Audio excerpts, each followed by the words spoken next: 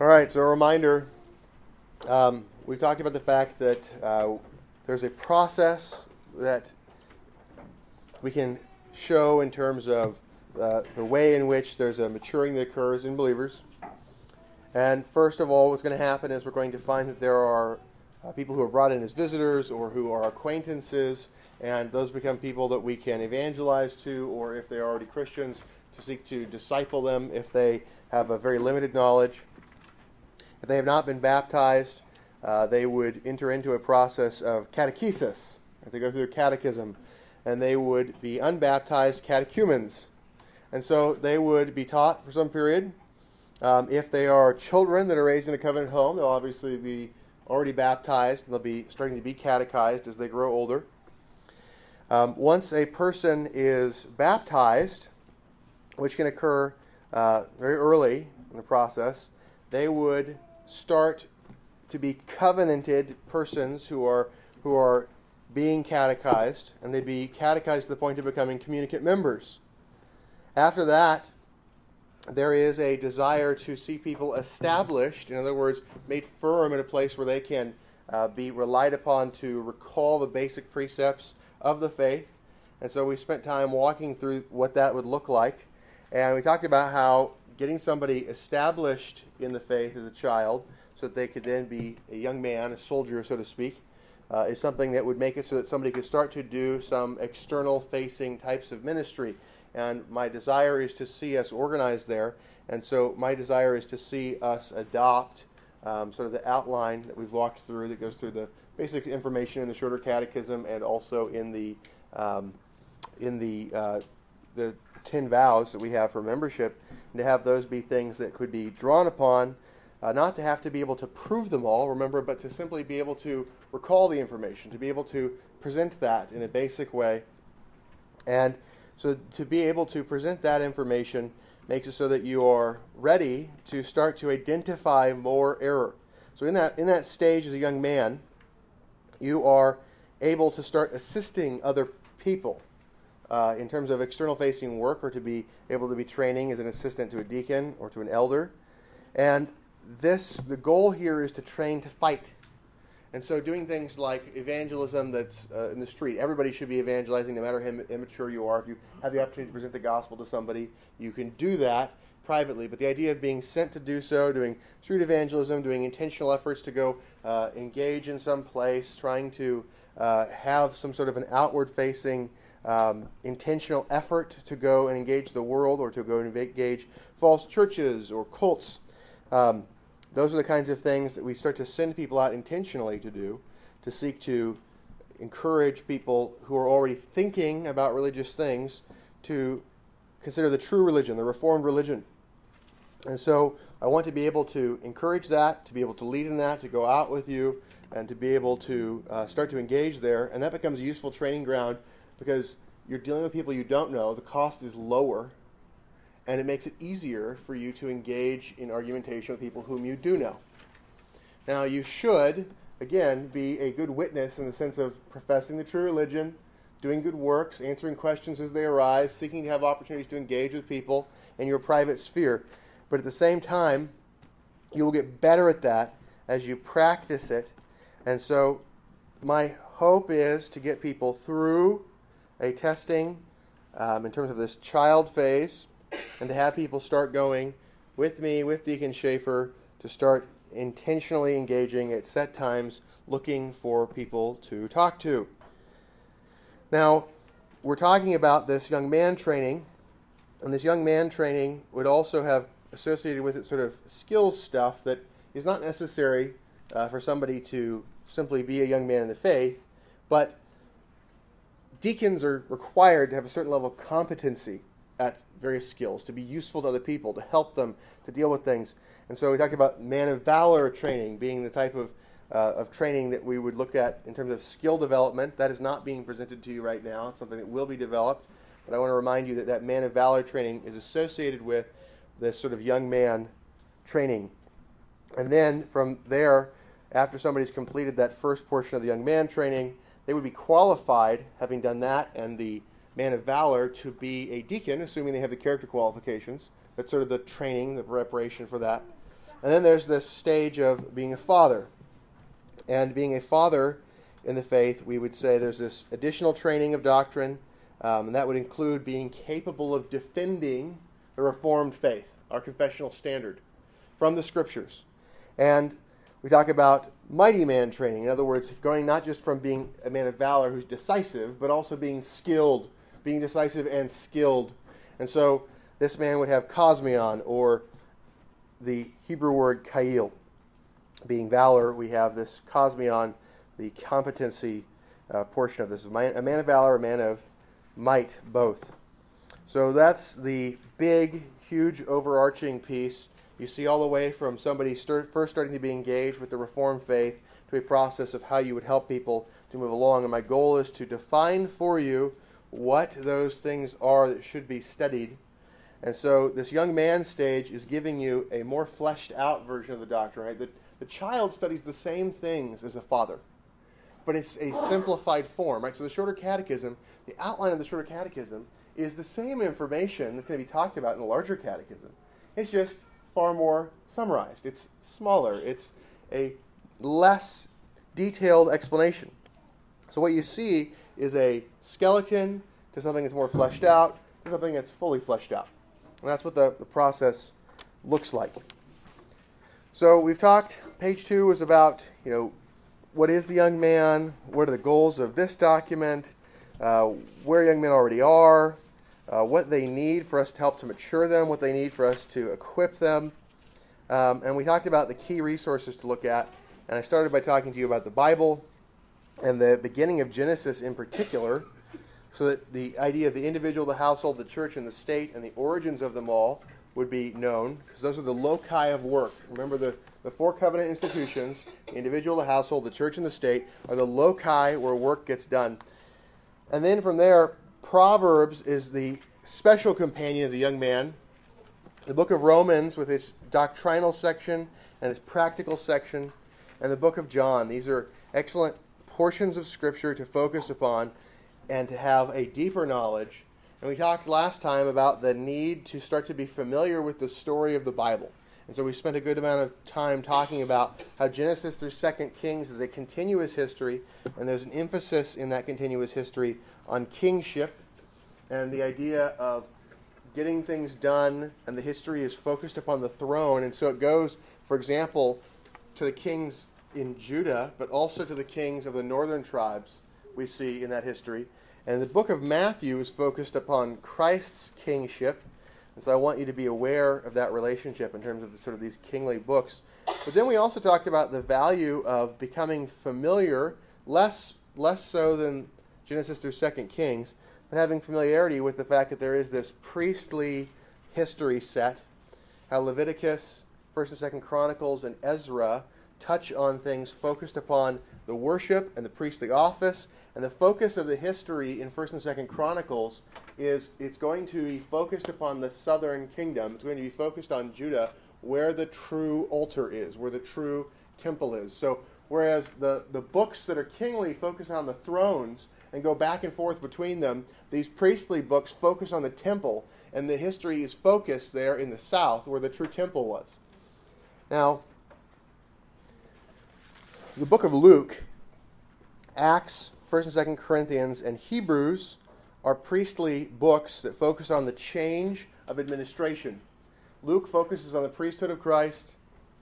Acts focuses on the change from the Levitical work to the work of deacons, for example, where you have the change of the mercy ministry from being focused on the Levites and the temple to the diaconal ministry.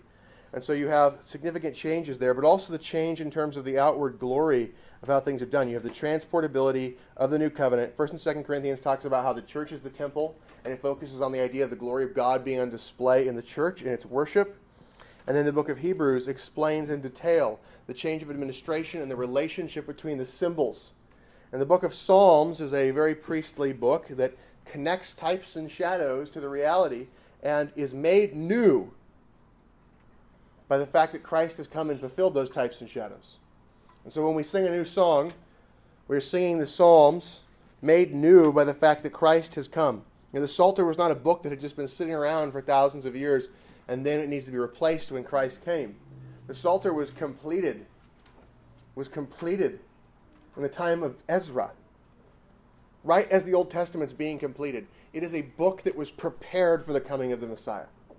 And so we have this songbook that is put together for us in its final form just as the Old Testament is being completed. It's made ready for the New Covenant Church to help to connect to these types and shadows for us. And so there are other books that are very useful for young men, but the problem is we cannot say that a young man should know all of these things, because if he knows all these things, he's already a father. What we're saying is these are places where you begin to have familiarity. You are having habits of thought. There are grooves. You're identifying things. You're saying, this book is not totally foreign or alien to me. If I say the name of some book and you're not even sure if it's in the Bible or not, all right, that would be an example of something that's not familiar to you. If I say the name of a book and you go, yes, I know where that book is, I have a basic idea of what its story is, and I think there are some key parts, and I don't really remember where some of those things are or the exact order. Okay, that's an example of you're starting to have some familiarity. If you could kind of give a really basic outline of the book, some of your favorite parts, you're pretty familiar with it. If you could give an outline and draw from what chapter things are and be able to use that book and explain its argument and argue from it, and somebody quotes it and is twisting the context, you know that book deeply. That's what we want. What we want is a deep knowledge of the books of Scripture. But you don't get there overnight. There are some books that you will study repeatedly, and you will quickly gain a deep knowledge of those books. And there are other books that it will take longer for you to become aware of. And so the goal is to encourage you to become familiar with them and with their purpose. And as you go through books, as you become familiar with them, they become easier to use. Now, with the Psalter, a young man is becoming more familiar because his regular singing has been going on for a while. With the Psalter, you're singing loudly. You know that you're called to give the fruit of the lips to the Lord. And so as you sing and you give the fruit of the lips as praise, as a sacrifice of praise, and you become more familiar, you would be able, as a young man, you start to become able where there are some psalms that you could, if you were in a small group of persons, you could lead other people in singing them. Now, for heads of house, this becomes a responsibility faster because you got to lead your family doing it, so you get to there. But if you're even just becoming a little bit more mature, as you become more familiar, and all of a sudden nobody's there, and you have to do worship on your own with other people, so you're the one leading, that idea of being familiar enough that you could lead other people in that. That's one of the desires, that people would be there, that they could do so, not the most competent leader of song ever, but a basic capability of leading others in a song that you're familiar with. That would be a hope, that there are psalms where you're familiar enough. So go to page 5 of the outline, and what I want to talk to you about now is I want to expand your awareness of the structure of the Shorter Catechism, because a young man would be very familiar with the Shorter Catechism. A young man would be very familiar with the Shorter Catechism. So look at page 5. Okay, this is what we want study for the child in. And the young man is at this place where he can begin to sort of catechize others using the Shorter Catechism. So the Shorter Catechism has 3 main sections. And for you to get the most basic skeleton of the Shorter Catechism, you need to know what these 3 main sections are. The first section is questions 1 through 38. Okay, look at, I've got it bold for you. It's the knowledge of God and His decrees. It's the knowledge of God and His decrees. So the knowledge of God and what He does is what's laid out there. Now, page 6, you look at questions 39 through 81. That's the law of God, 39 to 81. And then 82 to 107, normally you hear me refer to that as the section that's about the outward and ordinary means of grace. Now, let me tell you a little secret. It also talks about sin, wrath, and curse just beforehand, which helps you to want the means of grace, because that's what the grace is helping you to deal with. The grace given to us for justification removes the wrath of God. Sanctification removes curse. So now, let's think about this a little bit. Questions 1 through 38 are the most important for you to know. Why? Because it has the gospel. Okay, and I've given to you in blue highlights sort of the main sections here. Okay, so this is the next level down. The very beginning starts with the purpose of life. Then it goes to how do we know? That word from heaven. And then it gives us a organization of the whole rest of the book. What the Dutch call the double knowledge. Okay, the double knowledge. What's the double knowledge? The double knowledge is the knowledge of God and the knowledge of self. The law of God helps us to see ourselves properly and helps us to see the holiness of God. The gospel explains to us the problems that arise from that, and it explains to us the solution to that. So the double knowledge, the knowledge of God and the knowledge of self. So look at question 4 defines what God is. And moves to talking about how there's one God, and then it moves to talking about the Trinity, the three persons. Okay, so that little collection there, the knowledge of God, you get the doctrine of the Trinity. Then it moves to the decrees of God, and here's another secret for you. Questions 7 through 38 are all about the decrees of God now. They're all about the decrees of God now. It's about what He does in history.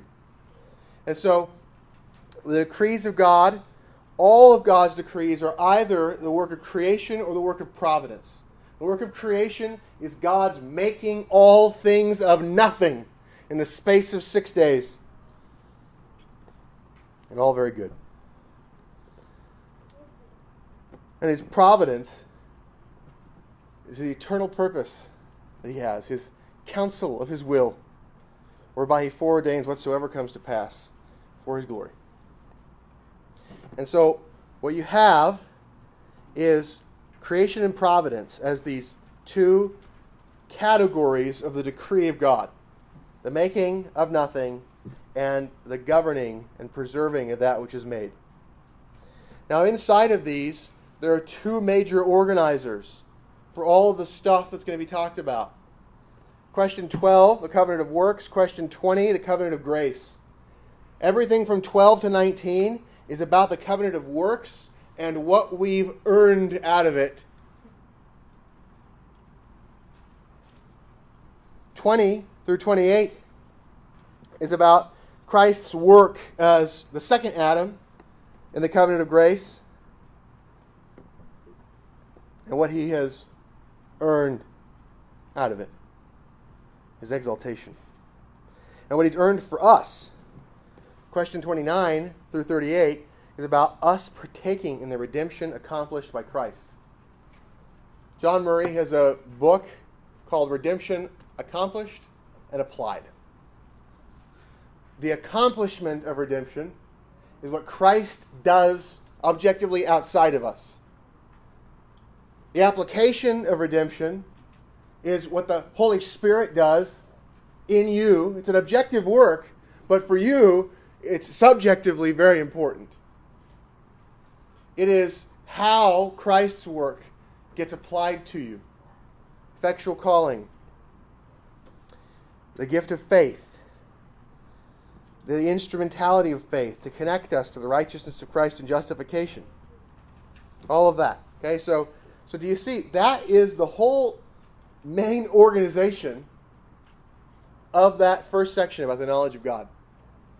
Okay, we have purpose of life, how we know, the organization of the contents, knowledge of God, knowledge of self, defining God, God's decrees, covenant of works, covenant of grace, and partaking in the redemption accomplished by Christ. Those are the big sections. So then, there's the stuff where you start to get lost, the stuff where you start to go, there's a lot of questions in there, I don't know. The places where you might start to feel like you get lost is when you get into about question 12. And I hope that by seeing that the covenant of works and the covenant of grace and partaking in the redemption accomplished by Christ, that seeing those as three big columns will help the Shorter Catechism to seem more manageable to you. That there are subheads. And so then the subject matter is explaining to you how these things work. So, for example, in the covenant of works, you have question 12. The covenant of works, do this and live. We have the fall of Adam and the fact that he had Augustinian freedom. He had the ability to do what was good and also the ability to do what was evil. And according to the sovereign decree of God, Adam fell. And so we get this definition of sin in 14. We have the story given to us in very brief form in what it is that was that first sin, eating of the tree, rooted in unbelief. Question 16 explains for us that Adam represents not only himself, but all of his posterity by ordinary generation. The consequences of the fall and putting us into a state of sin and misery. And then that state of sin gets explained and the state of misery gets explained. You see how logical that is? Do you see how orderly that is? How much that's just explaining the covenant of works? And when you go into the covenant of grace section, now we go into the second Adam as the second federal head. We have Christ as the God-man. How does this work that he's God and man? Well, the doctrine of the incarnation gets explained. Well, what does he do as the God-man? Well, he fills three offices in humiliation and exaltation. And then what happens? We get the definitions of the three offices and what he does in them. And we get his humiliation and his exaltation explained. It's just unpacking the covenant of grace. And then 29 tells us about, okay, Christ did all that. That's fantastic. What does that mean for you? Well, here's how that gets applied to you by the work of the Holy Spirit. And so how you partake in all of that stuff that he accomplished, all of the winnings that he has, the inheritance that he's obtained.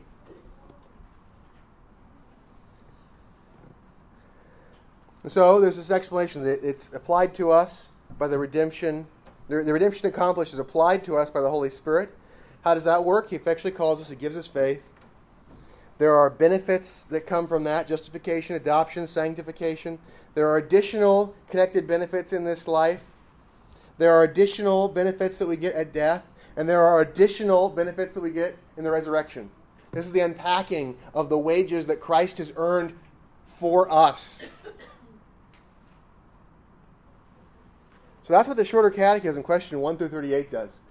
That is giving to you this extraordinary outline of the Christian religion. And so, captured there are all the things you hear me repeat over and over again. 5 solas, tulip, Trinity, incarnation, the covenant of works and the covenant of grace. That's all there in those 38 questions. So, page 6.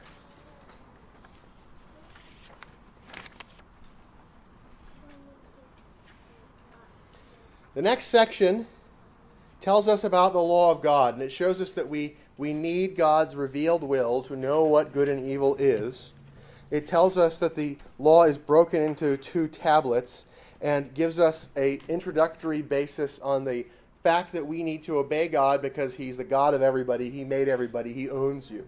Secondly, for his church, he's in covenant, and so he owns us. And thirdly, for the elect, he bought us with the blood of God. And so he owns us. So there's the triple obligation in the preface. I am the Lord your God who brought you out of the house of bondage. Okay? The Lord, your God, out of bondage. And it's the triple obligation. And then questions 45 through 62 teach us about how we love God. First, second, third, and fourth commandments. And then 63 to 81 teaches us how we love our neighbor with the 5th, 6th, 7th, 8th, 9th, 10th commandments. Right? So that's that. That's that big chunk. That's 39 to 81. The law of God explained. So then, the last part, coming out of the law, talks to us about the fact that we are incapable of keeping the law. We're incapable of doing good in ourselves. And that we are constantly transgressing the law. And so there's this increase of the awareness of guilt. And it talks about how not every sin is the same. There are degrees of heinousness. But even so, what does the least sin deserve? God's wrath and curse. So now, how do we escape the wrath and curse? And notice, what it doesn't say is, how is a man justified before God? Because what it lists out is a lot more than justification by faith alone. Justification was back in question 33. It's fantastic. It's a great question. But right here, it's saying not only how do you escape the wrath of God, which is justification by grace alone, through faith alone, in Christ alone, but it's going through and it's going to say we need to deal with the wrath of God in justification, and we also need to deal with curse. And so the outward and ordinary means of grace, what we're going to read here is not an explanation of just how do you get justified, but rather, how do you remove curse? How do you grow in the knowledge of God? How do you glorify God? How do you increase your possession of God? How do you increase your blessedness in the face of curse? And how do you make it so that you can spread the knowledge of God to others and see curse removed everywhere in the cosmos? That's what the outward and ordinary means of grace do. And so faith and repentance unto life, which are explained here, and the outward and ordinary means of grace are extended to all the ordinances of God. And then it gets explained, well, how do you use the Word? Because the Word is the principal ordinance. The sacraments, which have a special place as a visible Word, and prayer. So Word, sacrament, prayer. And so especially early on, as a child in the faith, what you need to know is how to use the Word well, how to use the sacraments well, and how to pray well. And other ordinances you will gain deeper knowledge of later. But these are the ones that we need to teach children to pick up. So the shorter catechism. My hope would be that you, as a young man, are quickly in a place where you know these major divisions and kind of know where these blue highlights are, so you could easily find the other stuff that fits underneath those. The child should quickly come to know the three big headings: knowledge of God, the law, means of grace. And then as you're growing in knowledge, you should be more familiar, and you should basically know within a few questions where anything is, so you can easily get there quickly and you can explain stuff. And you're getting used to explaining this document to other people. Okay, now, 4 is the church covenant. We have 10 vows in our church covenant, and the first 5 of them are about doctrine, and the last 5 are about practice. And the content overlaps dramatically, and in fact is, don't tell anybody, largely quotes of the shorter catechism. And so if that's the case, the content overlapping, the first one is, do you accept the authority of Scripture? The next one is, do you think the shorter catechism is a good summary? The next one is the doctrine of the Trinity, the doctrine of the Incarnation. And then we have guilt and salvation by grace alone, through faith alone, in Christ alone, to the glory of God alone. Does that sound familiar at all? And so the last 5 questions, we begin to have commitments about what you're supposed to pursue in this Christian life. Out of gratitude for grace given, I'm going to seek to do good works to the glory of God, broken into the 3 big categories of seeking to know God, acting according to the knowledge of God, and spreading the knowledge of God. And guess what? The next 3 vows are that. What are you going to do to seek the knowledge of God? What are you going to do to act according to the knowledge of God? What are you going to do to spread the knowledge of God? And then lastly, there's conflict resolution. There's submission, lawful submission, and we also have in there, remember, you swore to disobey unlawful commands. It's a fun one. You all had like a giddy look when you said that part or heard that part, right? So the submission to lawful authority, biblical conflict resolution for the goal of peace, purity, and unity in the truth. That's it. That's what our vows are organized as. So the goal there is to understand these things so you can walk people through them and you can basically recall what it is that you have sworn to do. So my hope is to help you to organize things, because organization in buckets makes it so much easier to understand. They make it familiar. So then the young man, look at number 5. The young man will have read through the Westminster Standards and will be starting to build some familiarity with them. Now, the young man would be very familiar with the shorter catechism, but the young man would have read through the Confession of Faith, would have read through the larger catechism, would have read through our directory of worship, our form of government, the directory of family worship, and any of the clarifications and modifications we've adopted, which are on the next page.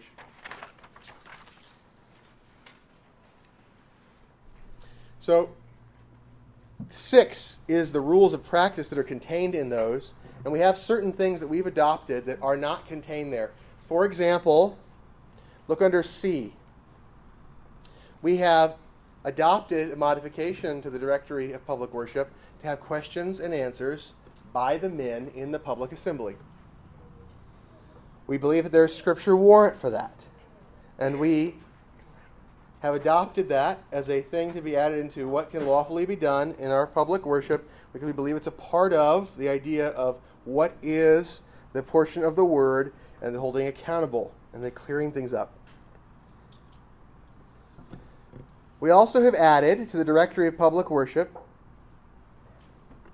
the ministry of the elders to pray for healing with the anointing of oil and the laying on of hands, as is commanded in the book of James.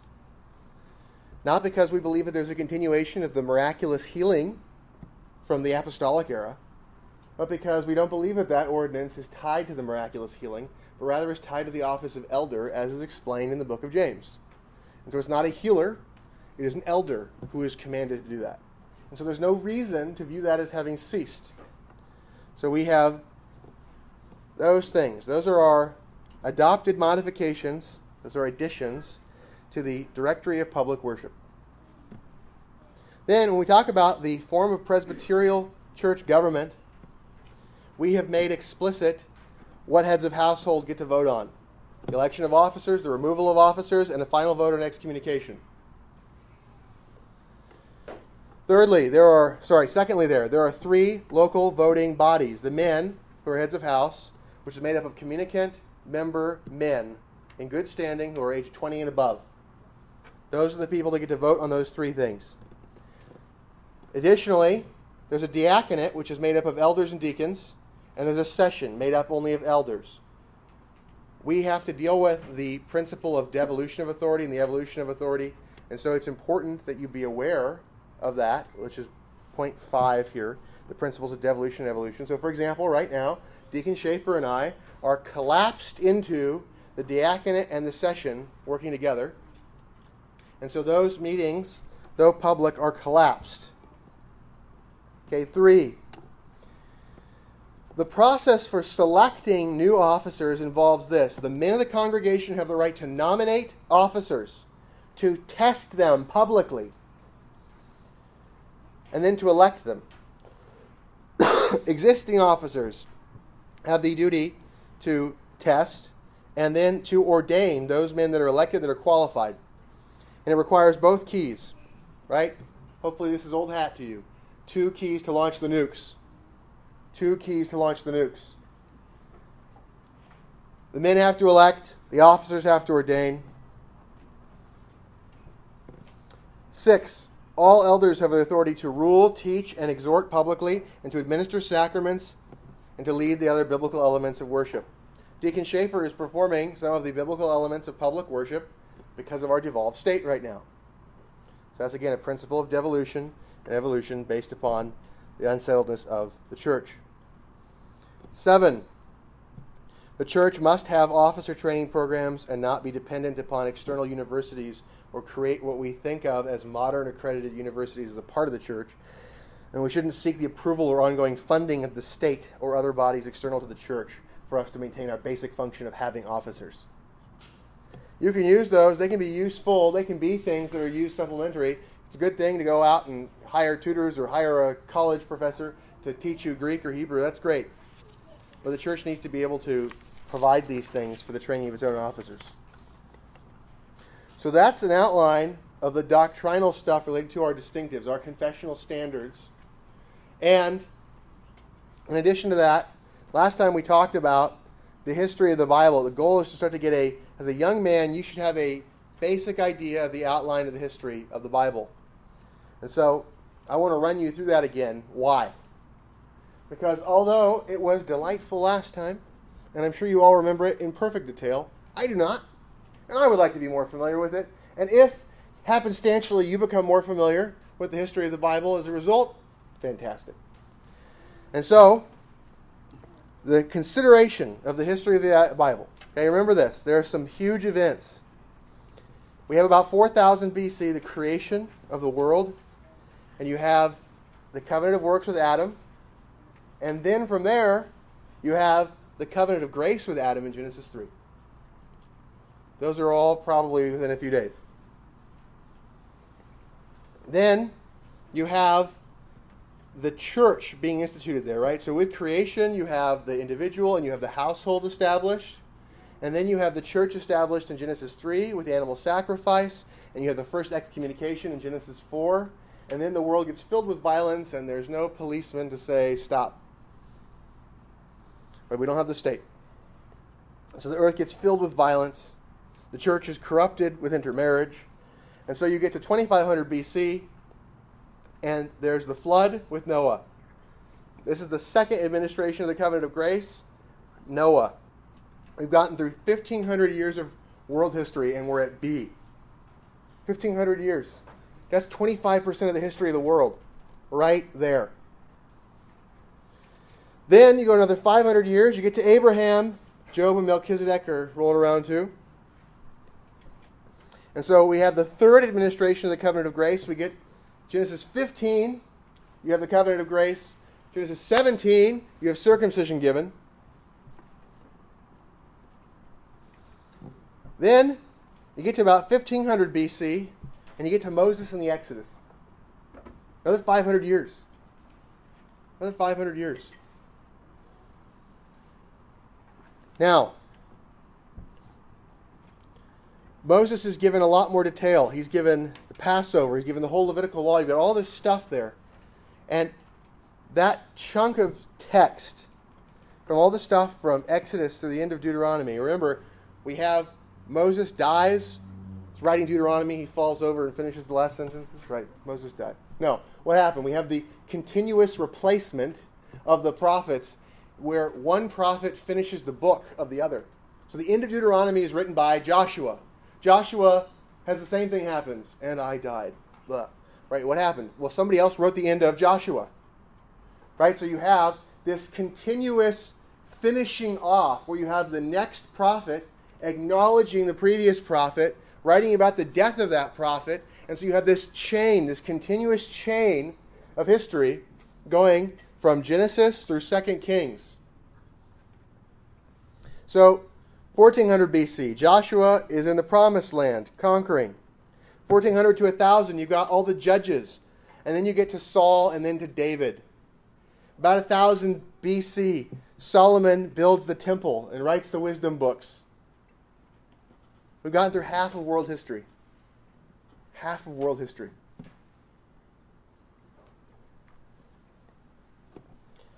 So, think about that for a second. Covenant of grace with Adam. Covenant of grace with Abraham. Covenant of grace. Covenant of grace with Adam. Covenant of grace with Noah. Covenant of grace with Abraham. Covenant of grace with Moses. Covenant of grace with David. These are the 5 big administrations that we've got. That's the Old Covenant. The Shorter Catechism has emphasized to you covenant of works, covenant of grace, and then understanding Old Covenant, New Covenant inside of the covenant of grace. This helps you to understand the Bible and to see the outline. And so what we do, we look there. We've received all of those administrations of the Old Covenant. And the year 1000 BC to 600 BC is the decline of Israel and the ups and downs of Judah. The decline of Israel and the ups and downs of Judah. So you read through, if you read, 1st and 2nd Samuel and 1st and 2nd Kings, one king dies and you read about the next king, and what are you looking for? And he did what was right in the sight of the Lord. Hooray! And he did what was evil in the sight of the Lord. No, Lamentations. Right? And so those two things, we have this up and down. Well, in Israel, all of them do what is evil in the sight of the Lord. And in Judah, they get 7 that do what is right. So in Israel, they all do what's evil. In Judah, some of them do what is right. And so what we have is we find this process ends in 677 BC. The Assyrians come by. They destroy the northern tribes. They exile them. And the army of Sennacherib, with 180,000 crack troops, are outside of Jerusalem. They are besieging Jerusalem, and they mock Yahweh. And Hezekiah lays their mockery down on the altar of God and says, Lord, they mock you. Show yourself God. And God kills them all, except for King Sennacherib. And he wakes up with the bodies of 180,000 men and returns home. And who kills him? His own sons.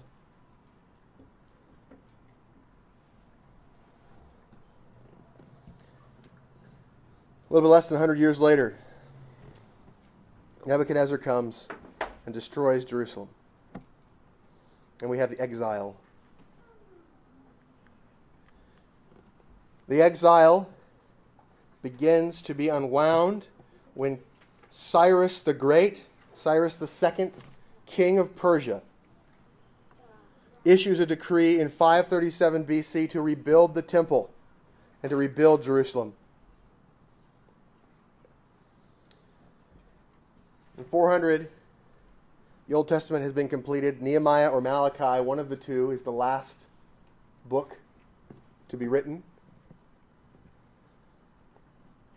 And remember, Nehemiah has a list of high priests. And the last high priest he writes about is the high priest that Josephus says met Alexander the Great at the gates of Jerusalem to intercede on behalf of the city that he would not destroy it.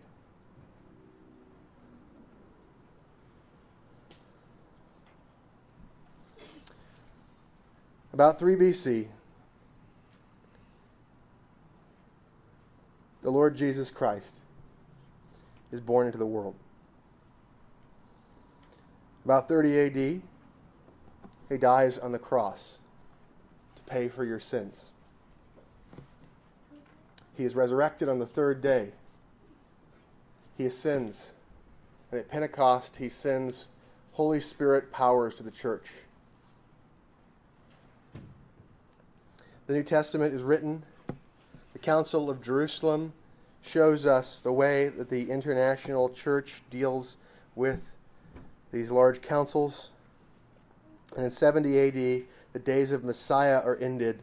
The old covenant is brought to a complete end. The apostolic era is over. The canon is closed.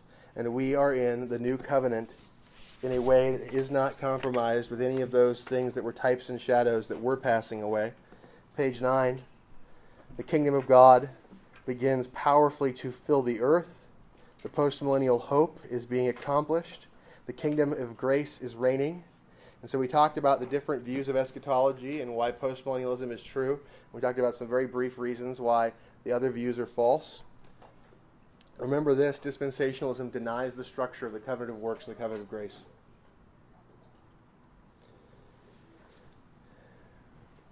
Classic premillennialism is going to deny that we are currently in the kingdom, in the sense of the covenant, the kingdom of grace, the millennium. Amillennialism is going to deny that we win here. So postmillennialism is going to assert that we win here, and we talked about some of the key verses for that. 1 Corinthians 15 being one of the easiest ones to go through. The last enemy to be conquered is death, which means at the resurrection of the dead, that's the end of defeating the enemies. We are going through thousands of generations since the creation of the world, thousands of years since the ascension of Christ. Christ returns, the dead are raised, Satan rebels in the courtroom, Christ restrains the disorder, and the final judgment proceeds. The sheep and the elect angels enter the kingdom of glory. That's what we have to look forward to. This is the history of the world.